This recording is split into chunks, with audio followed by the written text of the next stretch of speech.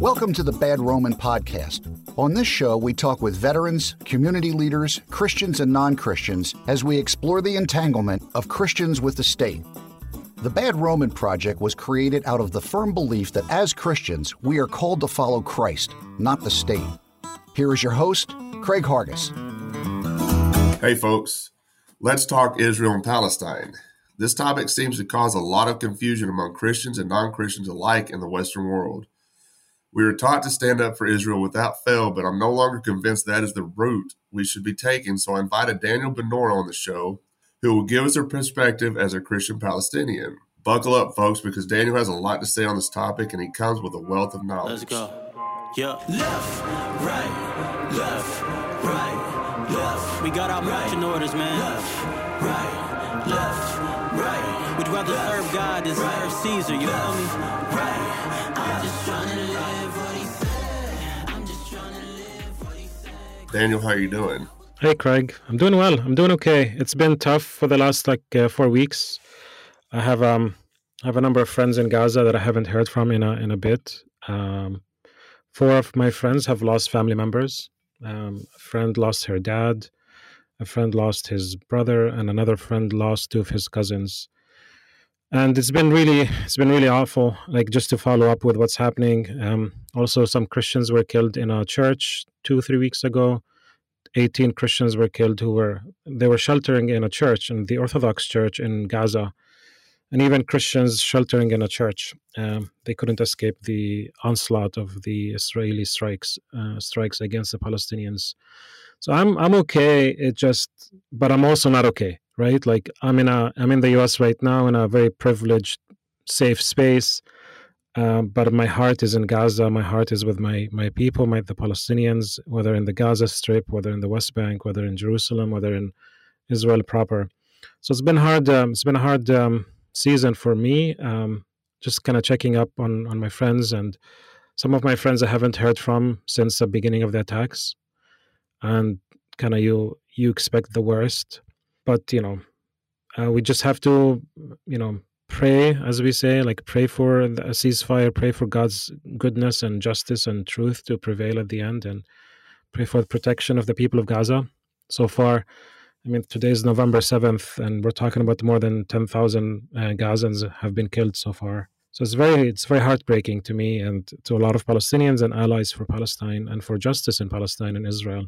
I saw something yesterday, and I'm paraphrasing what I saw, but it caught me off guard. It was said that Israel's dropped more bombs in the past week or 2 weeks than the United States did an entire year in Afghanistan. Right, yeah, I saw that as well. And they're comparing the size of Afghanistan to the size of Gaza. And you imagine the amount of bombs that they're dropping just on a small area of Gaza compared to the entire country of Afghanistan.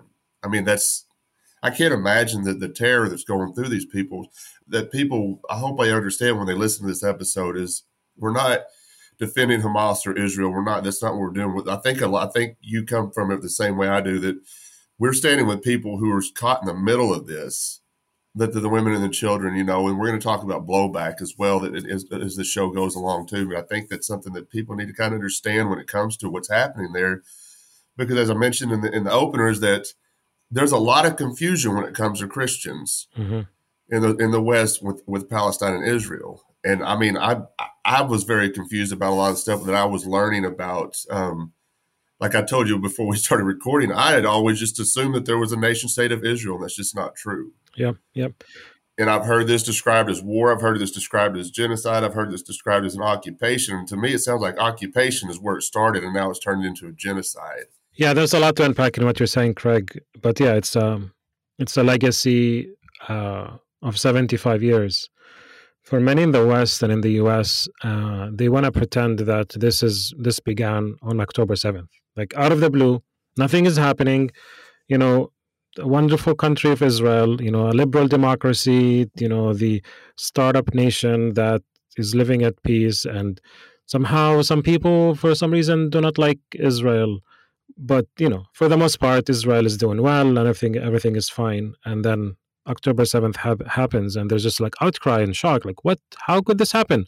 Why would they attack us? Why do they hate us?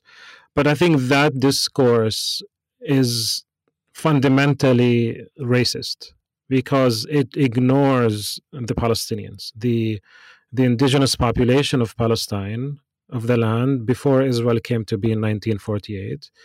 And we have been pushed, Palestinian Christians and Muslims, Christians are a small minority in the population, but we have been pushed to the background. We're not that significant. We're not that interesting.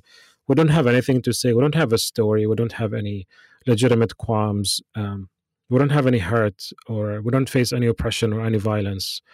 And this is something that Israel has done well to convince the West that it's a good country, and even the discourse about what's happening and about Hamas, it continues to be that way. There's no consideration of the context or the history. Neither context or history are understood or explained in this. And the discourse, which has been shocking to me, at least in the beginning, saw this as kind of a part of a regional conflict, and mostly centering the U.S. Like, it's all about the U.S. It's all about U.S. national interests. It's all about Iran and Israel and the U.S. and China. And again, I mean, it's the same racist discourse that eliminates the Palestinians, that makes them less than human, who have nothing to say, have no story to tell. And it's all about the U.S. It's all about Israel. It's all about our allies. And it's deeply disturbing. And so when we're talking about 10,000 people killed now, I'm going to be shocked. Like, when people listen to this podcast, like, how many people are going to be dead by then, right? Because the numbers are insane. And, mention the bombing and that what that looks like. But Israel is kind of hell-bent on destroying Palestinians. This is not a war against Gaza. I mean, it's not a war against Hamas.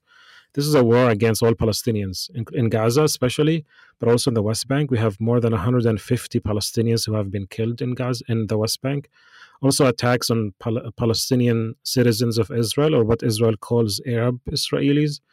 And here Israel is not looking for justice. It's not looking to, defend, or like this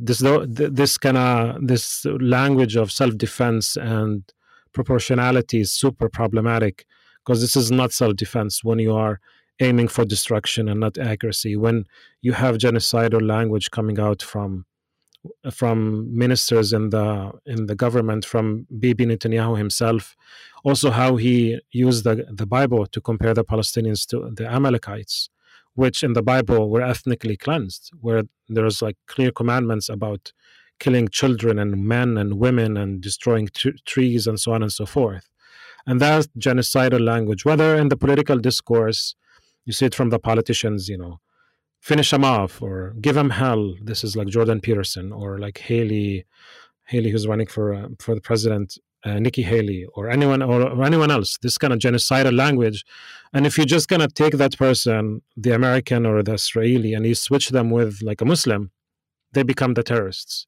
But if Christians are saying it's making this genocidal, racist language, oh yeah, no, that's totally fine. Yeah, that makes sense. Let's kill them all. Yeah, Palestinians. Yeah, and we can talk about terrorism and how this kind of term has been used to dehumanize all Palestinians, not just Hamas, but also Hamas, because they're a terrorist group. Because they did what they did. Therefore, let's kill them all without due process, without reflection, without trying to understand what's happening. And it's super, super problematic. And this is for the Palestinians. Like, in many ways, like, all of us are just traumatized and shocked at the amount of like destruction and death and the humanitarian crisis in Gaza. There's no electricity, no water, no food, no medical supplies. The UN described this a few days ago, that the Gaza Strip has become a graveyard for children. And there's a lot to say about what Gaza looked like even before the beginning of this war. But yeah, the amount of destruction, the disregard for the Palestinian life, for the Palestinian dignity, for the humanity of all Palestinians has been like abhorrent and really, really vile. And especially when the Bible has been used and continues to be used to justify all of this. Yeah, it's something that's so disturbing to me now. The way I look at this situation now, and I don't really know. I hate to call it a situation, because it's more than just a situation. And please feel free to correct me as we go along, because, like I said, my ignorance on this topic is pretty vast. So if I say something that sounds offensive or whatever, please correct me, because like I said, I'm going by my old way of thinking and trying to work my way out of that. And before we get too far, I'd still like for you to give us a little background to yourself, because and you mentioned something about terrorism. And anybody listening that's familiar with the Bad Roman podcast, I've often said that the United States government is a terrorist organization, maybe one of the largest terrorist organizations this world's ever seen. And now I look at the Israeli government the same way. Mm-hmm. Okay, so just to call Hamas a terrorist organization, I'm hearing these conversations in the break room at work, and I'm grateful of. There's a guy I work with. He was born in Syria. His family lives in Turkey, but he understands a lot of what's going on there. So I've been able to kind of sit down in the break room and have conversations with him, and he's explaining to me what's going on there, what Gaza is. Like, I just assumed, I didn't understand what Gaza was, and he was explaining to me like Hamas is like when we think of like Republicans and Democrats, they're just another political party. And I don't know if he's accurate when he says that. Maybe you can kind of clarify that as we go along as well too. But before we get too far ahead, just let folks know a little bit about yourself, because you were born in Jerusalem, if I'm not mistaken, raised in Bethlehem. So that's kind of interesting. It's going to be interesting to the listeners as well. So why don't you flex a little bit and tell us a little about yourself, and then we'll get into the topic. Right. Yeah. So I was born in Jerusalem. My family is from Bethlehem. It's not from Bethlehem, the city itself. It's from, my family, the Bannoura family, is from the town of Beit Sahur, which is just east of Bethlehem, a small town.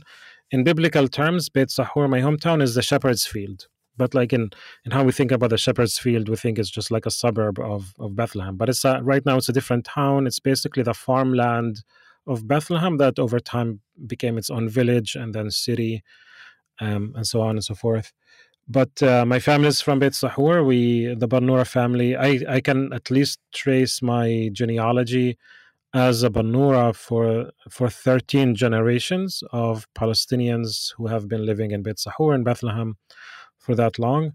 Palestinian, Christian, and Arab. I speak Arabic as my mother's tongue, and in many ways that connects me to Arabs throughout the Middle East and North Africa.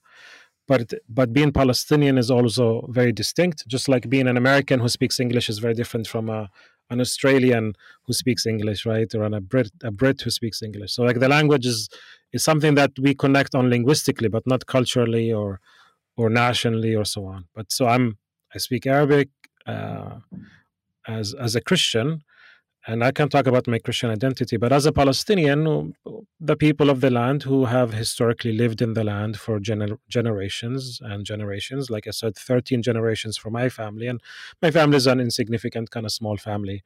But Palestinians are the people of the land that called Palestine home, the area between the river and the sea, as their home.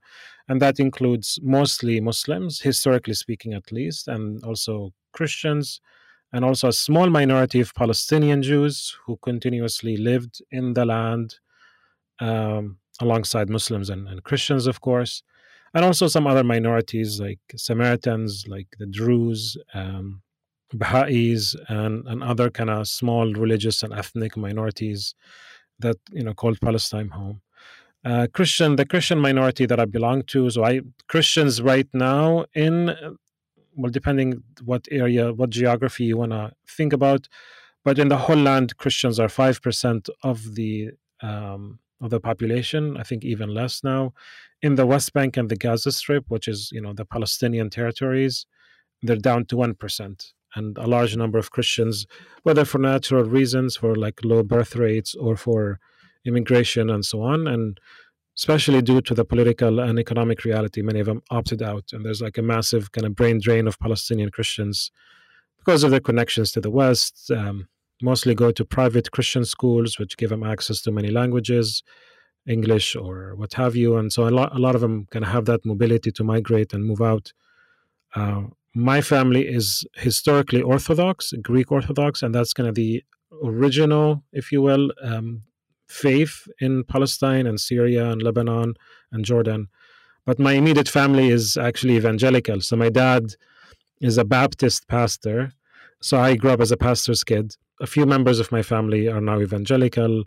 I kind of moved away from Baptist, defining myself as Baptist or evangelical. I still kind of adhere to some evangelical thinking, and But I kind of see myself kind of moving beyond those labels and following Christ and the way of Christ. That is more important to me than the title itself.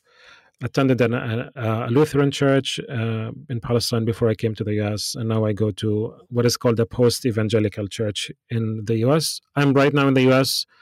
I am finishing my PhD studies at the University of Notre Dame in Indiana. I'm in the theology department. I work on late antique history and the rise of Islam in relation to Christianity. So unrelated to the topic tonight. And then my Palestinian identity as a Christian kind of play a role in how I think about the world and especially about what's happening today. And the Palestinian voice I mentioned has been like silenced and ignored for the most part, especially in the West, especially in the US, which is also confusing and frustrating, but also Christian Palestinians who are a small minority have gone through a lot, have been in the land for 2,000 years, mostly ignored. And, people are so confused when we talk about, we are Christian Palestinians. And the first thing they ask us is like, when did you convert? Or, shouldn't you be Muslim? And it's just like that level of ignorance and apathy and is insane to me. But there's a lot to say about the legacy of Eastern Christianity and Palestinian Christianity. But yeah, that's in a nutshell kind of my identity and my background. Well, it's interesting you said that is when they want to know when you converted. This is how far the ignorance goes, even where my ignorance used to be. For some reason, Christians in the West are surprised to hear that there's Christian Palestinians. Like for some reason, there's this assumption that they're all Muslims. Right. And that's not true. Yeah. So when Israel's attacking Gaza, they're attacking Christians, and you got Christians in the West that are celebrating this and supporting Israel killing other Christians. The mental gymnastics that has to go around to try to get around this stuff with people these days is so mind-boggling to me, because it's like you get stuck in the mud and you get stuck in this way of thinking that you can't get past because your pastor's telling you this. And I'm telling you, man, I used to be that way because my pastor was telling me this back in Israel. And this is how far my ignorance was, is I believed, and I don't remember where those passages in the Bible, but it said that those who protect Israel will be blessed. And I don't know if you're familiar with what I'm talking about. Yeah. So those who bless Israel will be blessed. Those who curse Israel will be cursed, right? When I read that and back in my old way of thinking, I was like, well, God created the United States to protect Israel. Right. That's what I used to believe. Right. And I've talked about that on the show before. I don't believe that anymore. I don't believe that God created any nation state, honestly. But I think that's a lot of what's going on in the church. And when messaging you, I wanted to talk about corporate media propaganda, because we're seeing a lot of that, especially if you're spending too much time watching Fox News and they're talking about all this garbage, calling people terrorists and not recognizing that Israel's a terrorist organization. And you got people in the middle of this that are caught and stuck in the middle of this and being slaughtered by the tens of thousands. And you got Christians celebrating it. Mm-hmm. This has got to stop. And this is why I'm happy you're on the show today, because I'm hoping that this conversation can get shared by everybody that listens, to people that need to hear this conversation, because there's a lot of ignorance in the church. Right. And I think it starts behind the pulpit, and I think it starts behind corporate media as well. And I think they're all kind of in cahoots at some point together too with this. And there's maybe the pastors are confused. I don't know, but it comes back, like you said, your dad's a Baptist preacher. My time spent in the Southern Baptist Church, I believed in dispensationalism. I thought everybody believed that there was going to be a rapture. And, I used to print newspapers, and I watched everything going on in Israel, and I was just waiting to see that Jesus was returned and the Antichrist was going to be revealed, and all this garbage that we're taught with dispensationalism. I think that's a huge problem too when it comes to what's going on with how people believe Israel should be defended at all costs when it comes to Palestine. Yeah, there's a lot to unpack there, Craig. But I'll get to one of the main points you mentioned, which is this phenomenon where Palestinian Christians or Christians in the Middle East are not part of how people think about the Middle East. I mean, part of it is ignorance, of course, and I think it's even more devious and more sinister than that. It's part, I think, of also speak about racism again, of this colonial mentality of racism. We are the Christians, we the white folks from Europe, and by extension the US. We are the Christians, we are the good guys, and Muslims are the bad guys. And there's a lot to say about all the history of all of that and colonialism. It's a phenomenon called Orientalism. Edward Said, an American Palestinian scholar at Columbia, wrote basically the book on Orientalism, which is basically ex, ex, exposes the very harmful, bigoted attitude towards Muslims and Arabs. And part of that colonial mentality is to give give these general stereotypes about that people, those who are different than you, if you are a white Christian. So how do you want to paint the Middle East? You paint the Middle East as backwards, as Muslim, as uncivilized, as savage, as violent, and you name it. But then you have to maintain that image. Like, you have to maintain that stereotype that the Middle East is violent and it's backwards.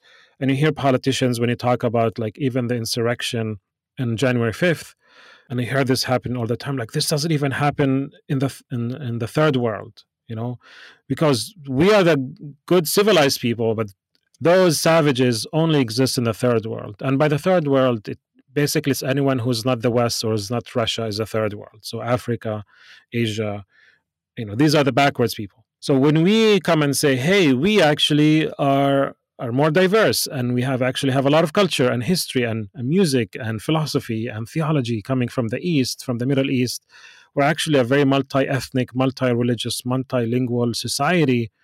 The majority are Muslims. Yeah, I mean, that's a fact. But they have so many different religious minorities and ethnicities and languages.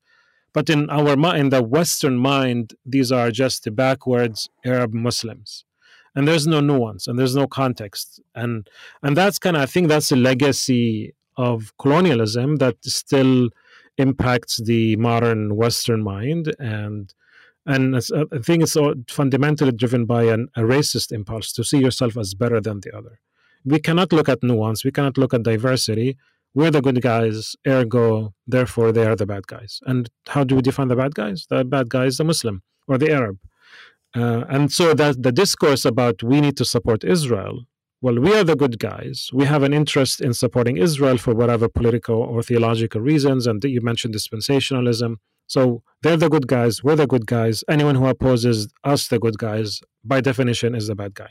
But then Palestinian Christians or others enter into the room. It's like, what about us, guys? Like, how do you fit us in that binary, fundamentally racist discourse? We don't really fit. And that's where, Craig, you're doing this through the podcast, and where people have to do, their due diligence and actually move away from these binary, unhelpful, quasi-racist ways of thinking, and actually try to embrace complexity and nuance in the way we think about anyone who's different from you.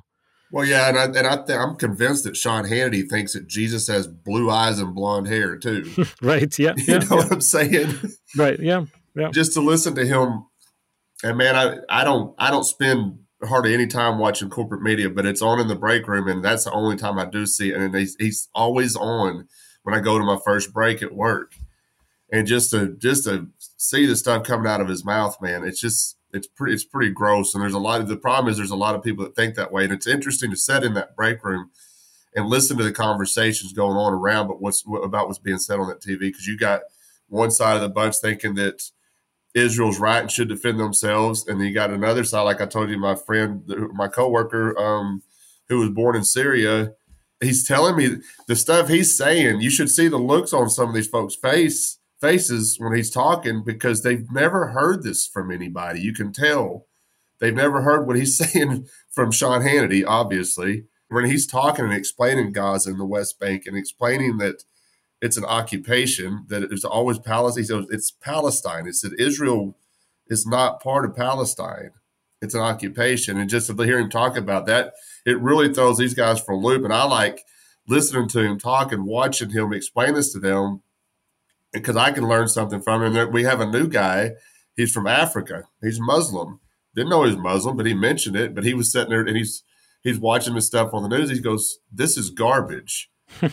This is garbage. This is not. None of this is true. What they're telling you." And I think I can't stand corporate media, and I think that besides what happens behind the pulpit, I think the corporate media is the biggest problem right now because people latch onto it. I like to see that people are moving away from it and starting to listen to more podcasts.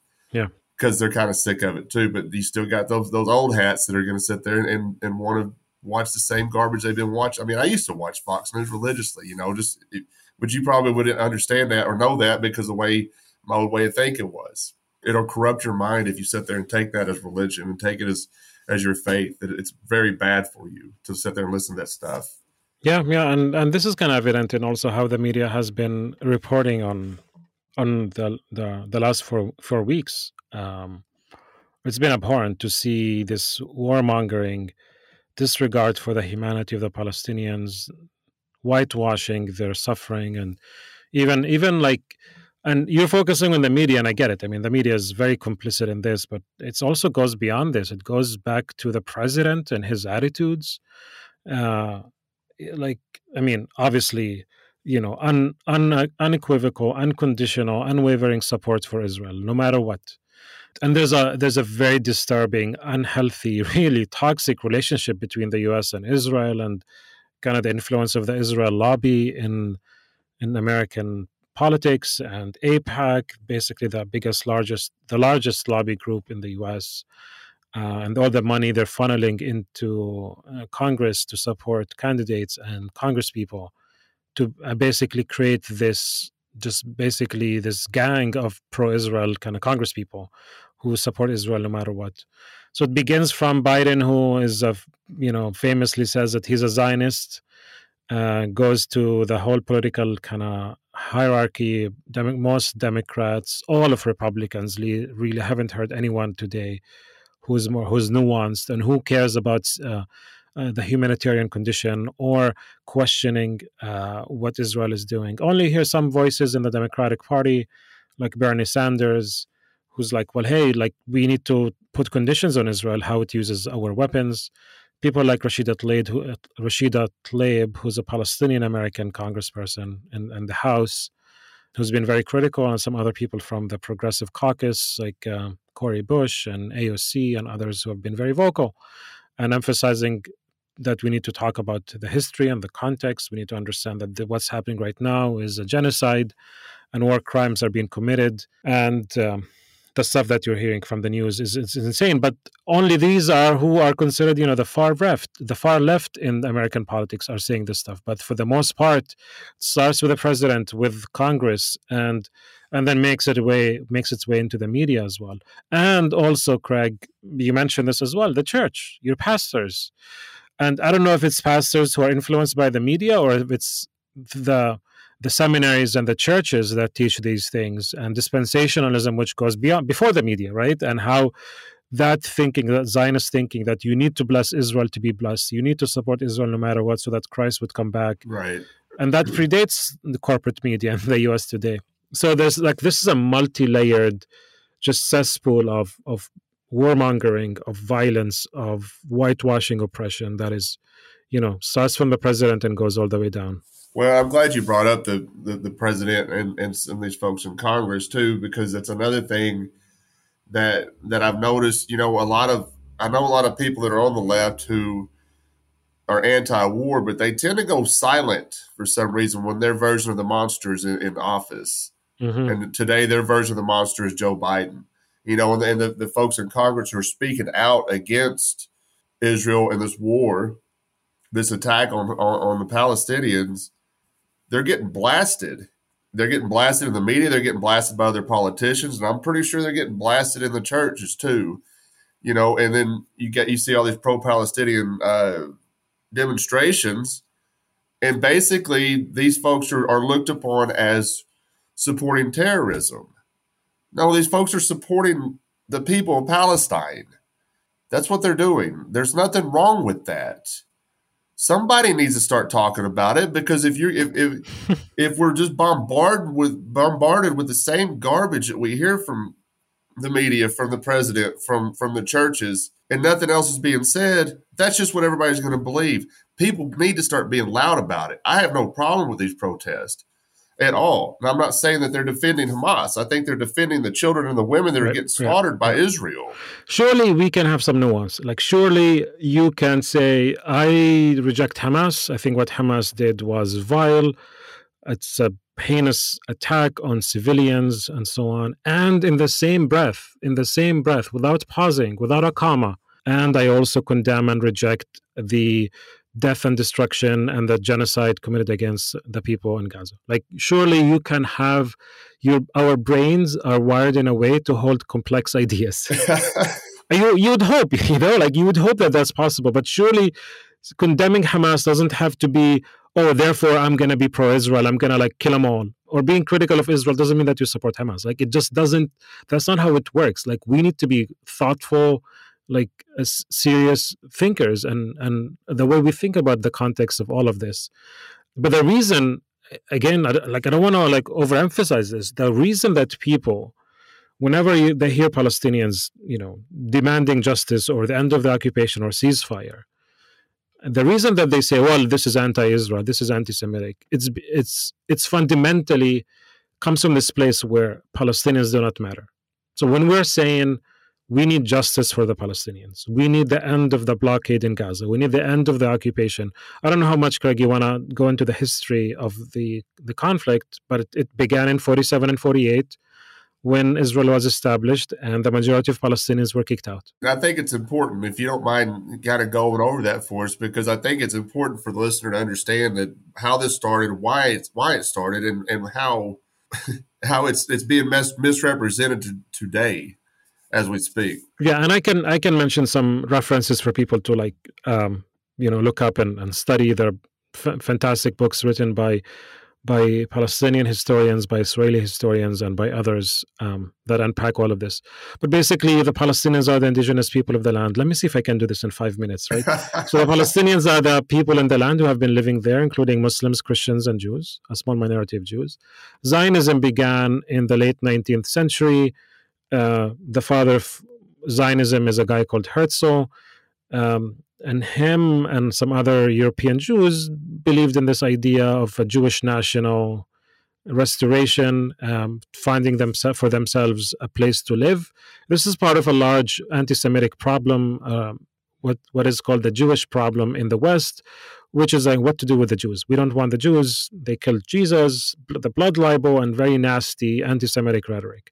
And Jews were like, you know what, we're fed up. We want to have our own homeland that we can live in. Some suggestions were made for them to be in Argentina or some country in Africa. Eventually, they settled on Palestine. And then they lobbied heavily the British Empire to help facilitate their migration, their transfer into Palestine. Most of these were secular Jews. Most of them did not really care too much about the idea of the Promised Land or what have you, but it was a bit convenient for them to pursue Palestine because it's part of a Jewish legacy that they were, aware of, not really that they believed in it. Actually, most Jews at the time rejected Zionism because it was seen as an idolatry, as a way to replace God. You're replacing the Messiah, who in Jewish thinking is the one who would restore the fortunes of Israel, the king, the Davidic king who would come. And Jews, through their Talmud and their teachings, were expecting the Messiah to come. And whenever the Messiah comes, he'll bring him back. But then Zionism says, no, we're going to establish our own secular leftist homeland in Palestine. And the majority of Jews were like, no, that doesn't work.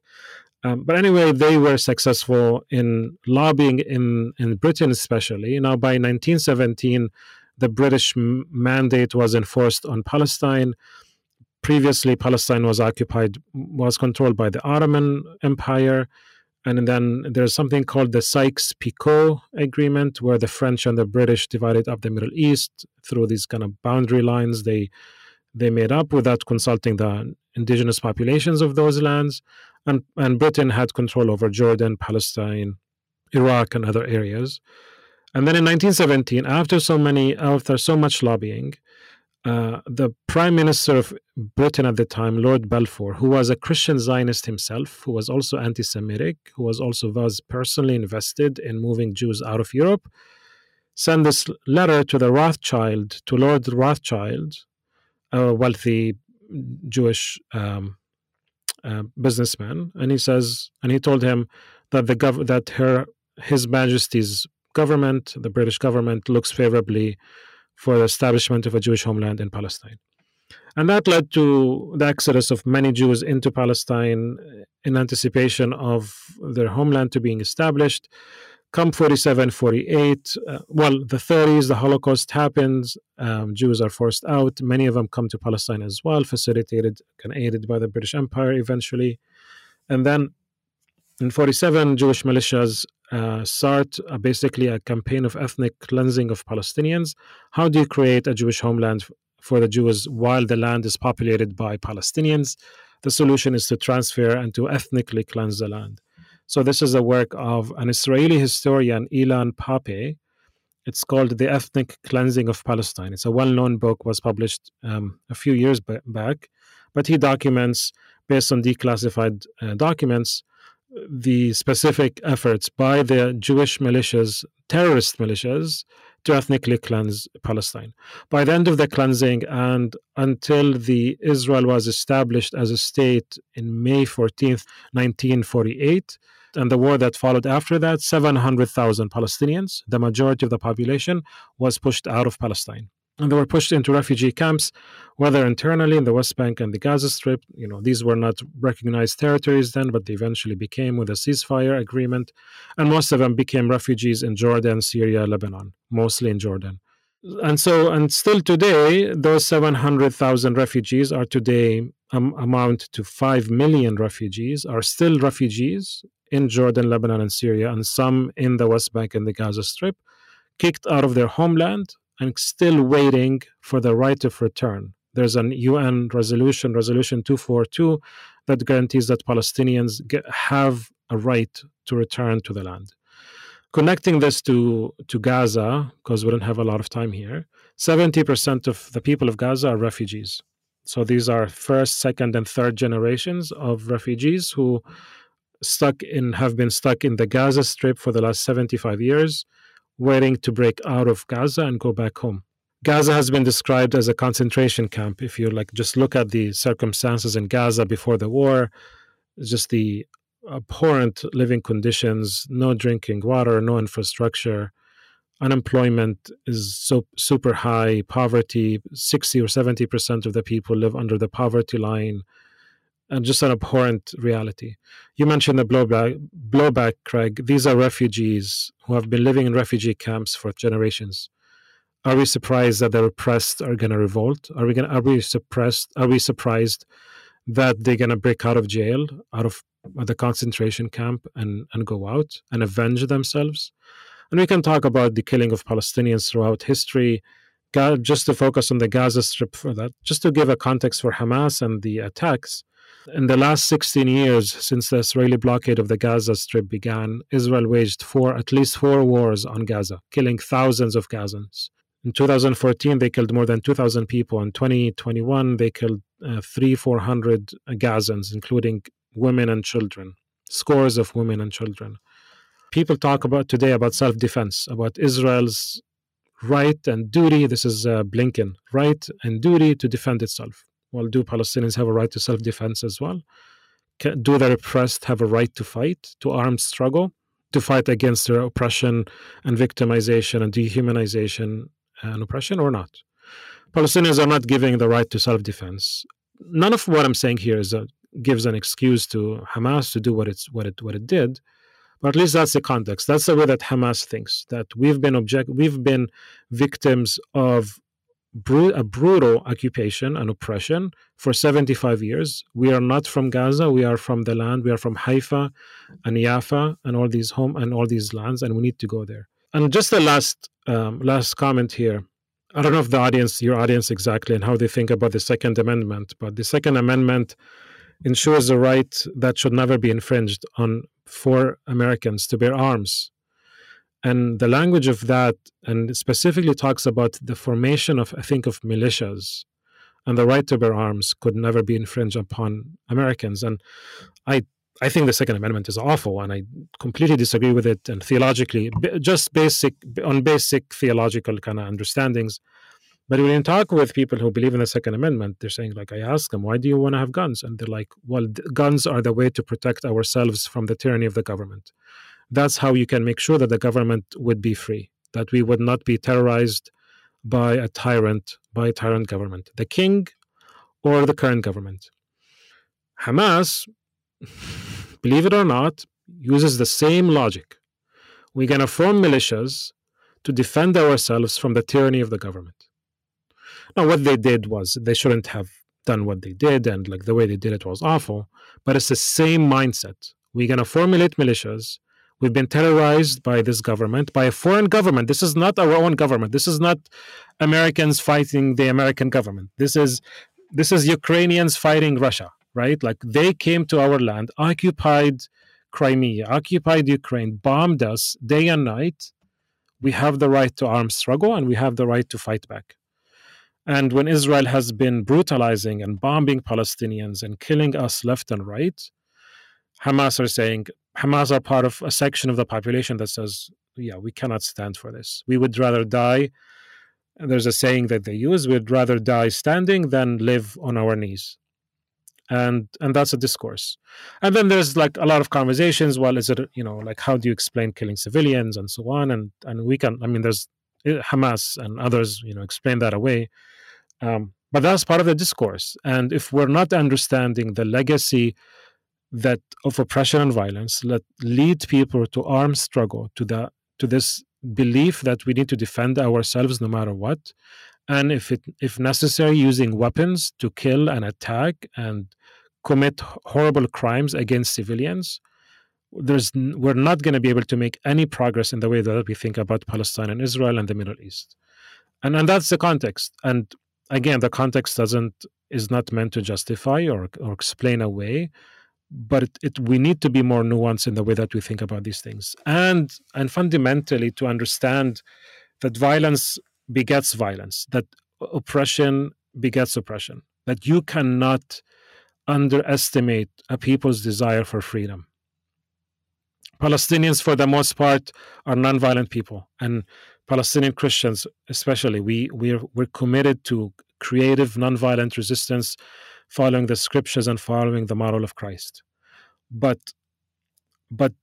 the belligerence of Israel and the unwavering support from a very belligerent government in the U.S., the unconditional military support, $4 billion every year from our tax dollars go to support the Israeli military. And we expect the Palestinians to just cower and lay down. It's not going to happen. Again, I have to keep emphasizing this because I'm Palestinian. No justification for the attacks. But also the US and Israel has justified killing Palestinians left and right, whether from 1948, the ethnic cleansing of Palestinians, thousands were killed, massacres were committed. The last 16 years of blockade and wars on the Palestinians in Gaza. This year, before October 7th, 300 Palestinians were killed in the West Bank, not in Gaza Strip, not where Hamas is, in the West Bank, in where I live, where my family is. 300 Palestinians, including almost 40 children. No Hamas, no blockade, but they're killing Palestinians left and right. No one is talking about the Palestinians, is talking to the Palestinians or about the Palestinians who were killed in the West Bank. But whenever Israelis are killed, there are the podcasts, the newscasts, the breaking news in the West. But Palestinians, otherwise, they suffer, they die. We don't really pay attention to them. We only pay attention to the Palestinians whenever Israelis are killed. And that shows the inherent kind of, again, this is the fourth time I say this, the racist and very dehumanizing discourse and way of thinking that exists, especially in the U.S. Right. And I think anybody, all right, so I gave you some context about myself and messaging. I grew up, born and raised in West Texas. I was that guy, the Second Amendment guy, the gun guy. I was around guns my entire life. I've always guns don't bother me, okay? Right. But I'm not defending Hamas or any Palestinian that wants to fight back. And I've heard you talk about this in other podcasts. You describe yourself as a raging pacifist. Right. I consider myself a pacifist now. I used to not be a pacifist. Now, as a pacifist, I can look at what's happening And nobody should be surprised that these folks are going to try and punch back at some point. Just like you said a while ago, the desire to be free Right. is inherent with everybody. Okay. So the idea that they're going to just sit idly by, I don't condone it, but I get it. Mm-hmm. I understand them wanting to defend themselves, Mm-hmm. and whatever that looks like to them, that's what they're going to do. And nobody should be surprised. It's one thing that was so funny to me. I don't know if funny is the right word, but when that Hamas attack, like I told you, I was sitting in the break room, and it says Israel surprised by latest Hamas attack, and I'm like, how can they be surprised at this point? Because Israel's been attacking them, from my understanding, attacking them for years. Mm-hmm. They shouldn't be surprised by this. And it reminded me, and I don't know if this is a bad comparison or not, but it reminded me of like how Americans were surprised by 9/11. The American government's been meddling in other people's business for years. At some point, they're going to fight back, okay? I don't know if it's a bad comparison or not. If it is, please correct me. But at the same time, I understand wanting to defend yourself, your family. I mean, if they were marching down our neighborhoods, and from what I understand, Israel is moving Palestinians out of their homes and moving Israelis into these people's homes and leaving them homeless. Mm-hmm. If that was happening in my neighborhood, to my family and my friends, I can guarantee you, I don't think I'm going to sit idly by. Yeah. And I'm a pacifist. Now, if that means me losing my life, I'm not going to sit there and take it, though. My understanding of pacifism may be different than yours. Is like, my pacifism goes to where I'm just not willing to kill somebody back. Mm-hmm. Even if that means me losing my life. Now, that does not mean I'm not going to defend myself or my family. People take pacifism the wrong way and thinking that we're not just going to. I mean, if you got kids, I know pacifists that have kids. Mm-hmm. I do not believe that they're going to sit there and watch your kids be slaughtered without trying to get in between it. You know what I'm saying? So I don't know how when you call yourself a raging pacifist, that really caught my attention, because now I am a pacifist too. And it's something that's very important to me. It's hard to describe to some people because you think you're just not defending yourself. And I just don't think that's true. Yeah. Let's unpack that. Before we do, you brought up the issue of if someone comes and attacks me, I don't know what I'm gonna do, and I'm gonna defend myself. Like if Israel in the last 16 years, we know this, waged 5 wars on Gaza, and we know that thousands of Palestinians in Gaza were killed. So these include children, mothers, fathers, cousins, what have you. So if my wife was killed, or my son was killed, or my nephew, or my fiance, or was killed, why wouldn't I want to join Hamas? Like, do we think that Israel, by killing 10,000 people are not gonna try to avenge themselves and avenge their loved ones? And like, you see the pictures when you talk about 4,000 children. Why wouldn't all these fathers pick up arms against the Israel? So is this the way you actually eradicate Hamas? Like, is this the way that you eradicate violence? No, it continues the cycle. Israel likes to paint this as this is self-defense, and what all the language they use about the Holocaust and anti-Semitism.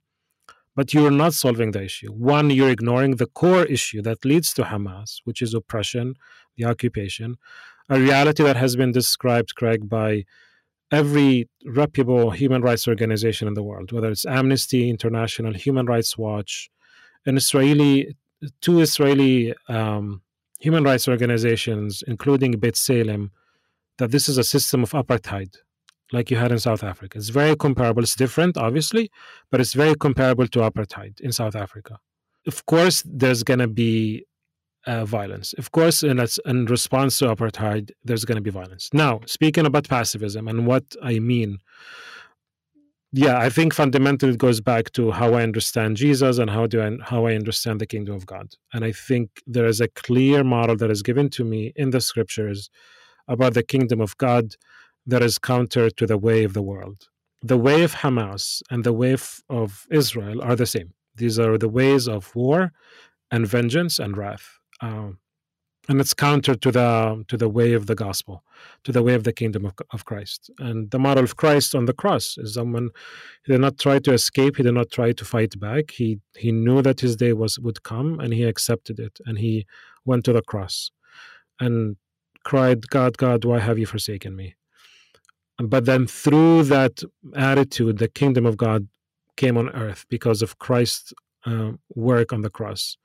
And there's this model of justice and peace that comes, and we can talk about what's the solution. And fundamentally, the solution is based on ensuring justice for the Palestinians and for the Israelis, a justice that leads to peace. And it is the justice of God that fundamentally shows itself on the cross. And through that justice, peace and reconciliation follow. Peace between God and humanity among itself.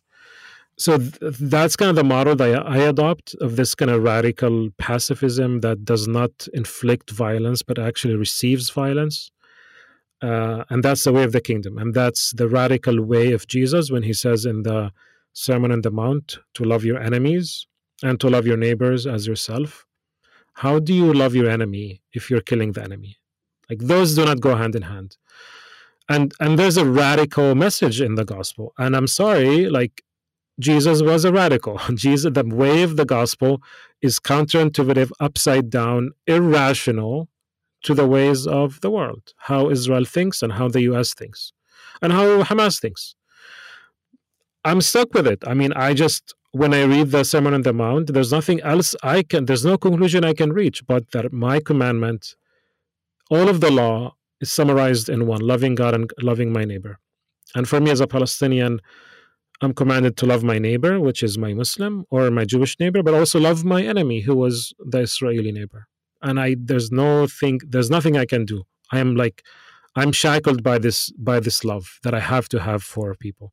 And I have to fight against every impulse of anger, of vengeance, of violence that I have in me. And that's the challenge of following after Christ, I think, in the way of the gospel. Now, you mentioned some stuff about, well, what if people come and attack me and, being slapped on the one cheek? The way we think about this as Palestinians, it's not pacifism in the sense of come and beat me up. I'm not going to stand for myself. We see the example of Jesus when he talks about turning the other cheek. I don't know how you read this, Craig, but when you turn the other cheek, you're not telling the person to beat you up. You're telling the person to think about what that person is doing. In a way, you're embarrassing that person. He expects you to cower down and fall on your knees to be beaten up and just kind of surrender. But when you lift your head up and you turn the other cheek, you're challenging him. When Jesus is being attacked and mocked in the questioning on Passion Week, he asks them, why do you beat me? Why do you attack me? He's challenging people to think about their biases and their impulses and their anger. So this is not passive, beat me up, I'm a whipping boy. It's saying, I'm going to challenge you. I'm going to see the humanity in you, and I'm going to challenge you to discover that humanity. So that's, for me, what pacifism does. It's a subversive response to violence that doesn't respond to violence by violence, but tries to transform violence by emphasizing the humanity of the others, of the violent, of the attacker, of the oppressor. Palestinian Christians have released a document, and I would love for you and others to read it. It's called Kairos Palestine, Kairos Palestine, and it kind of gives the Palestinian kind of understanding of our reality and how do we respond to it from our faith. And Kairos makes this document that the duty of the Christian is to resist. Resistance is the duty of the Christian, but it is not resistance with the logic of violence, but it's with the logic of love that finds creative ways to affirm the humanity of the oppressed and the oppressor. So, like, my raging pacifism is an attitude that is devoted to restoring the image of God in both people, in the violent person who denied the image of God and likeness in themselves by adopting violence as a way of living, by practicing violence, and by restoring the humanity, the image of God, in the oppressed, who has been dehumanized and been victimized by the oppressor. So this is the theoretical backing. Now, what does that look like in the Palestinian context?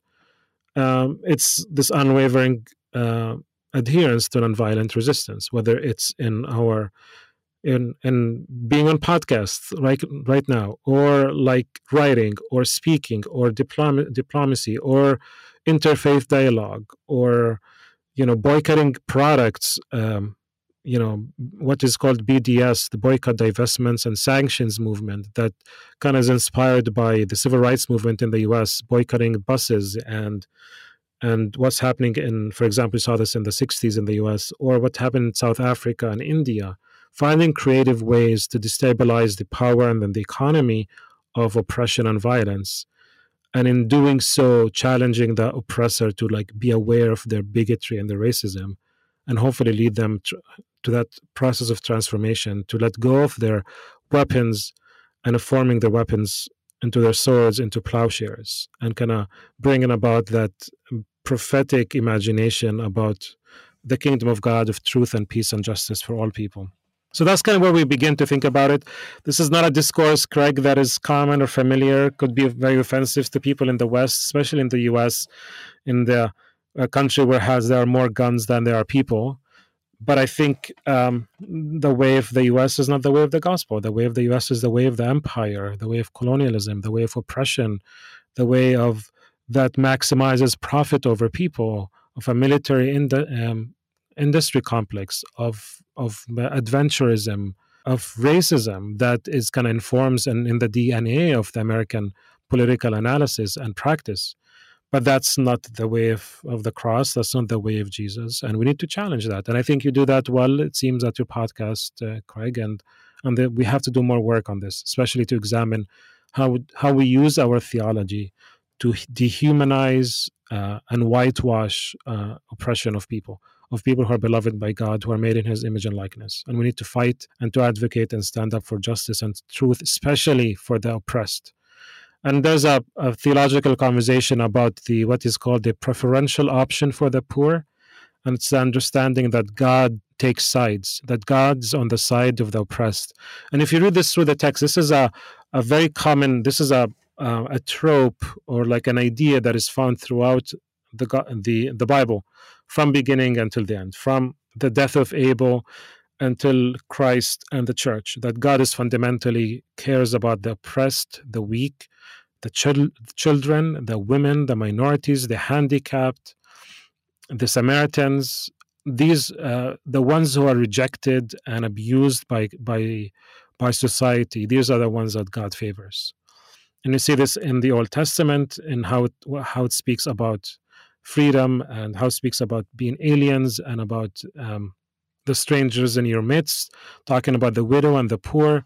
You see this in the ministry of Jesus. Jesus was born in Bethlehem, not in Jerusalem, who hung out with the tax collectors and those who are shunned by society, and going all the way to the first church that challenged the authorities and the empire. And that's the model that we need to be following. And I don't think the US as an empire, as based on power and domination and profit, is the way that it thinks about these things. And the US has to reckon with this. And I think there's judgment. If you talk about judgment, there's judgment on those who reject this way of the gospel.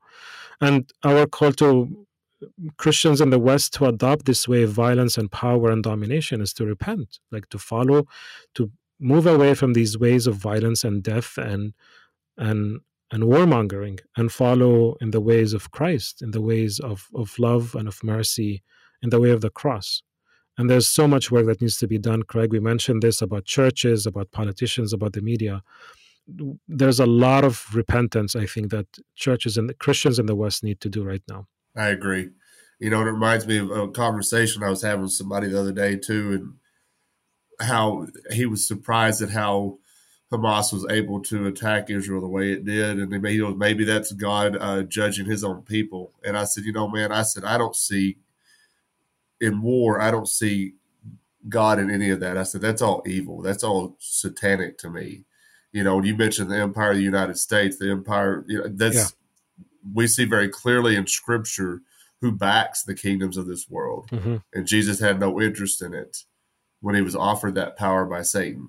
So when I see what's going on, I don't see God. I see evil Okay. And now I'm not saying that God can't show up and fix things. That's not what I'm saying. But I don't think that he's had anything to do with that. I think there's a big misrepresentation of God in scriptures, or how people read scripture when it comes to war and stuff. I just don't, because when Jesus said, when you've seen me, you've seen the Father, there was nothing about the life of Jesus that would suggest Hamas attacking Israel or vice versa.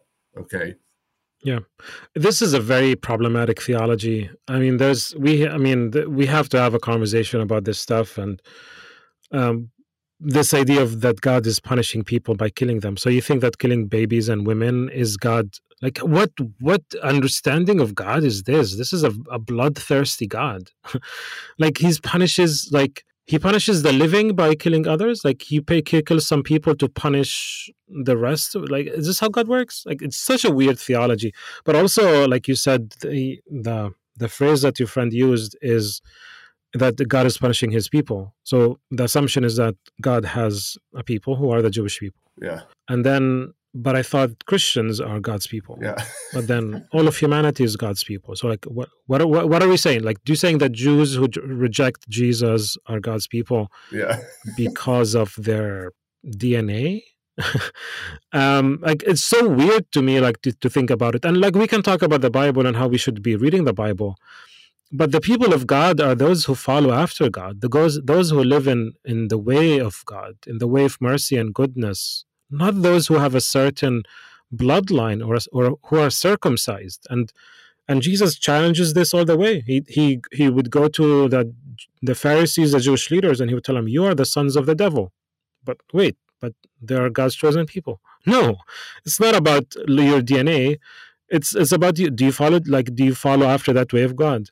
And he challenged all the authority at his time, the Jewish authority. Jump to Paul, to Galatians 3, it says that Abraham believed and it was considered to him as righteousness, not because of his circumcision. Actually, he was not a Jew at the time, right? Jews are the products, the sons of Judah, the son of Jacob, who is Israel, the son of Jacob, Isaac, and Abraham. So, but then he says, faith is, you are considered in the people of God because of your faith, not because of your genealogy. Righteousness comes to you through faith, not through your DNA. And Paul rejects this all the way.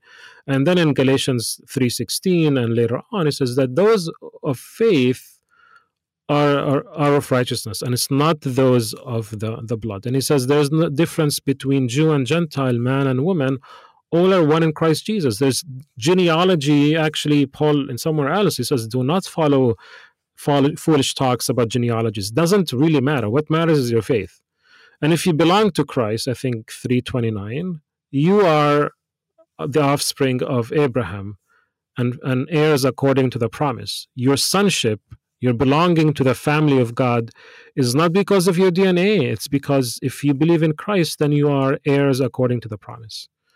So Paul and Jesus move us away from this very disturbing, limited way of thinking that God has favoritism, that he has one specific people over others. There's no distinction between people. And God's love and God's goodness is offered to everyone, not to a special treatment of people vis-a-vis others. This is not the way of the gospel. This is a very, very bad reading of the Old Testament that ignores Jesus, ignores what we see in Paul, and goes to Deuteronomy, goes to Ezekiel, and then hop over Jesus as he doesn't exist, as there's nothing that happened with the Jesus event. And we just read the text out of context and without Christ. And this is like a very problematic way that you want to read the Old Testament and ignore Jesus. Like, this is like heretical. Like, we do not understand our faith without Jesus. Jesus is the cornerstone of our faith. Yeah. Like no king but Christ, right? Like I see this banner behind you. Like, Christ is the way he's the way that explains everything to us. In him, we find our yes and amen. In him, everything is fulfilled. And for Christians to say these are God's chosen people, because I read this in Deuteronomy or in Ezekiel, you're saying that Christ doesn't matter, that Christ is not significant to the way I think about this stuff. And this is a huge problem. So there's a lot of this, there's a lot of just baggage and really garbage theology that influences the way that we think about these things. And force us to turn a blind eye to oppression. If these are God's chosen people, then whatever they do is okay because they're God's chosen people. We need to support God's chosen people, even though they're choosing the way of vengeance and death and killing 10,000 people, 4,000 children. These are God's chosen people, and we are so blind in supporting them no matter what. This is where this very horrible theology leads to justifying death and violence and a genocide in Gaza. 100%. You know, when we saw Jesus coming, when he came back, you could see him trying to correct all this bad theology. And now even in 2023, we're still trying to correct bad theology. He opens the book on the road to Emmaus, and he opens the scriptures, and he says, all of what you're reading here on the way to Emmaus are all about me, all testify to me. Yeah. And it says, whatever promises were made, Paul says, they find their yes, their amen, their finality in Jesus. And we're still like the blind people on the road to Emmaus. We do not know how to read the Bible. Yeah. And it's so problematic, so problematic. And it causes a lot of the stuff that we're seeing exactly. in Israel and Palestine now. I mean, it's... And it is Christians. It is Christians fundamentally. You have the left, the progressive left, who are saying, no, human rights and dignity and ceasefire and humanitarian pause or ceasefire. But it is the Christians who are saying, no, kill them all, no ceasefire. And you see people like Russell Moore, like David French, who's like, yes, all the way, And these are like, supposedly good people, ethicists, and who care about these things. But, and this is coming from the pulpit, like you said in the beginning of the podcast, coming from influential evangelical voices and others who are so, following the way of the world. Like, if a Christian says that, and then a non-Christian says that, the same thing, like, how are you different? How does your Christianity impact the way you think? If the way you think and the way you behave is just like the world, I really question your faith. I really question the way, if you take Jesus seriously or not. Right. 100%. Because you mentioned the Sermon on the Mount a while ago. All you got to do is go back to the Sermon on the Mount. Yeah. And if you can't read the Sermon on the Mount and realize what's happening right now is not right and not the way of Jesus, you need to keep reading it. Yeah. Keep reading it until it sticks, because for some reason it's not getting into your brain the way it should. Yeah. There's a lot of repentance, I think, that Christians in the West need to do, especially those who are supporting this war. You need to repent. Daniel, I want to maybe keep you on like retainer, get you back on the show at some point. If we got something, I know we're going to have other things to talk about. And we could go. You just started a new podcast, you and some partners, and if you want to plug that and whatever you want to plug, then people can find your podcast. I'll let you get out of here. Yeah, thanks, Craig. So I mentioned one book, Ilan Pappé, The Ethnic Cleansing of Palestine. Check that out. There's also a book by Rashid Khalidi. Rashid, Rashid Khalidi. He's a Palestinian historian at Columbia University. He wrote the book, The 100 Years' War on Palestine. So check that out. Craig, I can send you a resource packet I put together of different books, documentaries, videos, podcasts, and so on that people can just open the file and look up. And I provide a paragraph description for every documentary, film, or book, and also hyperlinks for them to buy the books from Amazon or to stream from YouTube or what have you. So I ask the audience to do their due diligence, whether it's reading stuff on theology and the land, whether it's reading about the politics and the history. You need to do your job. You need to do your due diligence. Try to understand what's happening there before you say anything about it. And to have this kind of plug about my own podcast, I just launched a podcast with some friends. It's called Across the Divide. And it's a collaboration between Palestinian Christians and American Christians, and having conversations about faith and social justice in relation to Palestine, Israel, in connection with the church in the U.S. and the West in general. So it's Across the Divide. It's available on Spotify, Apple Podcasts, and Google Podcasts, and so on. But I guess we can also provide the link in the show notes, Craig, as well for that. Yeah. Yes, for sure. Yeah. Also, I'm going to check out your podcast. I heard you talk about it when I heard you on these other podcasts, they hadn't quite launched yet. So I was looking for it, couldn't find it, but now you're saying it's out. So we just launched it 3 days ago. Perfect. The first episode of the podcast, we meet with a Palestinian theologian from Gaza. He was born in Gaza. Currently, he lives in Bethlehem. But he is a wonderful theologian, very articulate, talks about life in Gaza, what it's like, and how he thinks about Hamas. And the second episode, I kind of alluded to some of the content here. We're basically dealing with Christian responses to Hamas and violence, and kind of basically unpacking some of the arguments made by Christians, by politicians about just war theory, about kind of the attitudes towards violence and Hamas, and kind of responding to them. So it's looking like kind of a fun podcast. So I highly recommend people to check it out across the divide. And and even if they don't want to listen to it, if you just kind of subscribe and follow and just kind of play it on mute, just to help us get some downloads, that would be very nice as well. No, I think people are going to listen to it because it's an important topic. I mean, it's something, when this it seems like this stuff gets quiet for a little bit, and then all of a sudden something blows up again, and then we're talking about it again. Mm-hmm. Like it never ends. And you mentioned something earlier about violence, people getting violence, and it continues that. We've got to get away from that, figure out a way to get away from that, and just start following the teachings of Christ. I know that's hard to say to non-Christians, but at the same time, Christians who are claiming to follow Jesus, let's start following Jesus and stop supporting this garbage that's going on, this evil. It's absolute evil. And I think you're doing fantastic work, and I really appreciate you coming on the show and speaking with us. I think our listeners are going to enjoy this. They've been looking forward to hearing from you. I've been talking. We have a private discussion group on Facebook. Mentioned to them that you're coming on the show, and because it's something that they have questions about, because maybe some of them are stuck like I was in my old way of thinking, and they're trying to figure out. I had a guy text me, a really good friend of mine. He texted me the other day. He goes, "You got any ammunition I could share with people as far as what's going on in Palestine?" And I sent him your episode on theology on the raw, and he listened to it, and he goes, "I wish more people would listen to this guy and get an idea of what's actually going on there," because it's like I said in the very beginning of the show, there's a lot of confusion. I'm happy to help. Hopefully people would listen. Hopefully people would also check out the resources, follow your podcast and mine, and do their work, put in the work and the time into educating themselves. And just kind of finish with this: stand for truth, stand for love, the way of the cross, stand for justice for the Palestinians, fight for Israelis. If you will find yourself as a pro-Israel, fight for Israelis, but do that also, and then also fight for Palestinians. I'm not asking you to be anti-Israel. I'm asking you to be pro-people, pro-justice, pro-Palestinians, and pro-Israelis. This is not one either or. This is both and. Fundamentally, we need to be driven by concern for justice and for mercy, and that's the way you should act as a Christian and also as an American and anyone else, really.